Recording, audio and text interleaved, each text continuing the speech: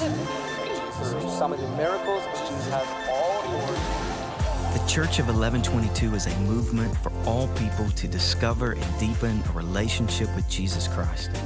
Welcome to our Lent podcast. Good morning. My name is Kim Weigel, and this Lent season, we are working through some of the miracles of Jesus shared with us across the gospel accounts. We're looking at how each of these miracles points us to the greatest of all miracles, which is the resurrection of Jesus Christ from the dead. The miracle of Jesus we are focused on today is found in Luke 8, 41 through 56, and also in Mark 5, 22 through 43. Luke 8, 41 through 56. And there came a man named Jairus, who was a ruler of the synagogue, and falling at Jesus' feet, he implored him to come to his house, for he had an only daughter, about 12 years of age, and she was dying. As Jesus went, the people pressed around him, and there was a woman who had a discharge of blood for 12 years, and though she had spent all her living on physicians, she could not be healed by anyone. She came up behind him and touched the fringe of his garment, and immediately her discharge of blood ceased. And Jesus said, "Who was that touched me?" When all denied it, Peter said, "Master, the crowd surround you and are pressing in on you." But Jesus said, "Someone touched me, for I perceive that power has gone out from me."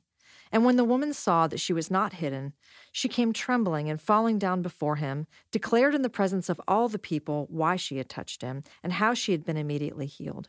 And he said to her, "Daughter, your faith has made you well. Go in peace." While he was still speaking, someone from the ruler's house came and said, "Your daughter is dead. Do not trouble the teacher anymore." But Jesus, on hearing this, answered him, "Do not fear, only believe, and she will be well." And when he came to the house, he allowed no one to enter with him except Peter and John and James and the father and mother of the child. And all were weeping and mourning for her. But he said, "Do not weep, for she is not dead, but sleeping." And they laughed at him, knowing that she was dead. But taking her hand, he called, saying, "Child, arise." And her spirit returned, and she got up at once, and he directed that something be given her to eat. And her parents were amazed, but he charged them to tell no one what had happened. Mark 5, 22 through 43. Then came one of the rulers of the synagogue, Jairus by name, and seeing him, he fell at his feet and implored him earnestly, saying, "My little daughter is at the point of death. Come and lay your hands on her, so that she may be made well and live." And he went with him. And a great crowd followed him and thronged about him. And there was a woman who had had a discharge of blood for 12 years, and who had suffered much under many physicians, and had spent all that she had, and was no better, but rather grew worse.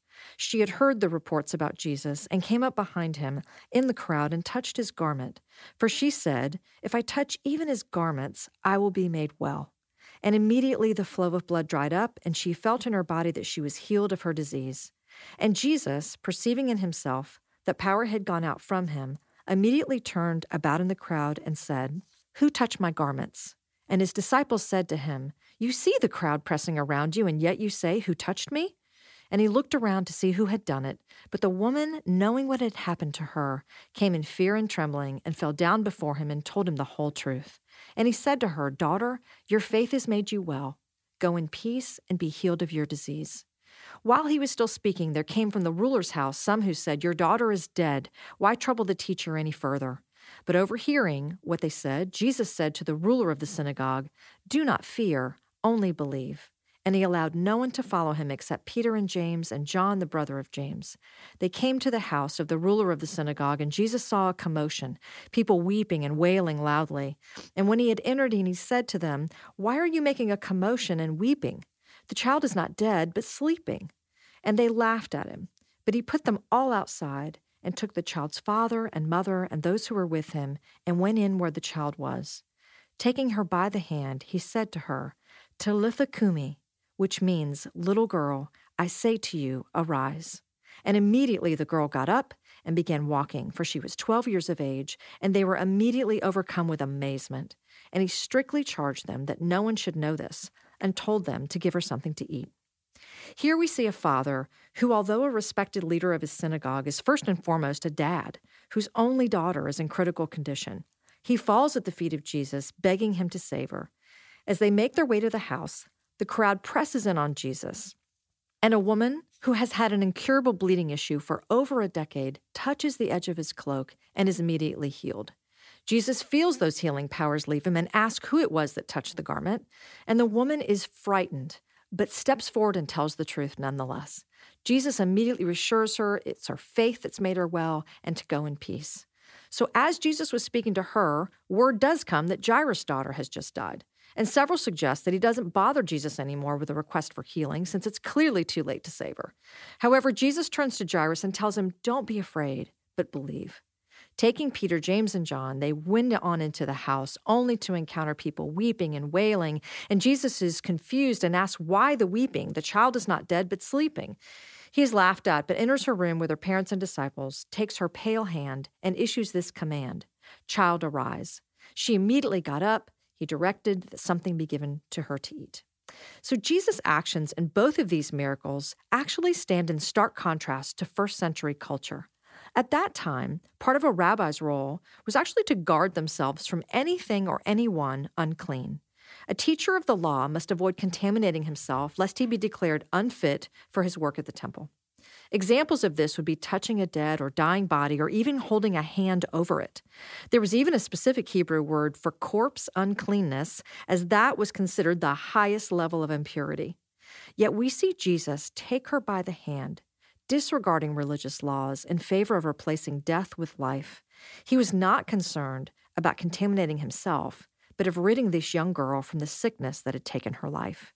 He did this in response to her parents' faith and belief in his ability to save her.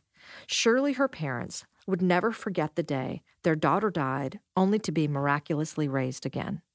Jesus' behavior continues to be countercultural as he risks becoming unclean by healing this desperate bleeding woman. A woman with any blood issues, according to Levitical law, was viewed as ceremonially unclean. This meant anything she sat on or touched had to be scrubbed down and was still considered unclean until sundown. Surely she was fearful as she admitted to touching the holy teacher in a last-ditch effort to be healed. However, Jesus was not concerned with how her impurity impacted him, but focused on her faith in his ability to cleanse, heal, and restore her life, reversing once and for all what had separated her from him. Just to be sure, she understood that her faith in him had closed all of the gaps between them. He referred to her as daughter. Never again would she feel unseen and forgotten as she remembered the day that Jesus saw her and saved her. These miracles remind us that because of Jesus' resurrection, all can be saved upon his command, regardless of their condition. Even though Jairus was a powerful ruler, he was still powerless over death. Despite her best efforts, the bleeding woman could not become clean. Only Jesus can rescue us from the death and restore our lives. We are also reminded that there is never a person beyond his reach. In other words, Jesus saves those who are beyond saving. Let's pray. Jesus, we thank you for rescuing us from death and offering us eternal life. Thank you for taking our place on the cross and paying the penalty for our sins so that we may receive the eternal life and personal relationship you offer to us. Help us to remember you're always at work in our lives as well as the lives of those we love, and that sometimes circumstances may actually get worse before they get better. But you are at work. May we always remember you're sovereign, your timing is perfect, your plans are perfect. And may our heart's desire to glorify you above all else as we continue to walk in faith, knowing that it is truly the only thing that can save us. Amen. Thanks for listening. Our prayer is that this podcast will help you deepen your relationship with Jesus. For more resources, go to coe22.com/Lent.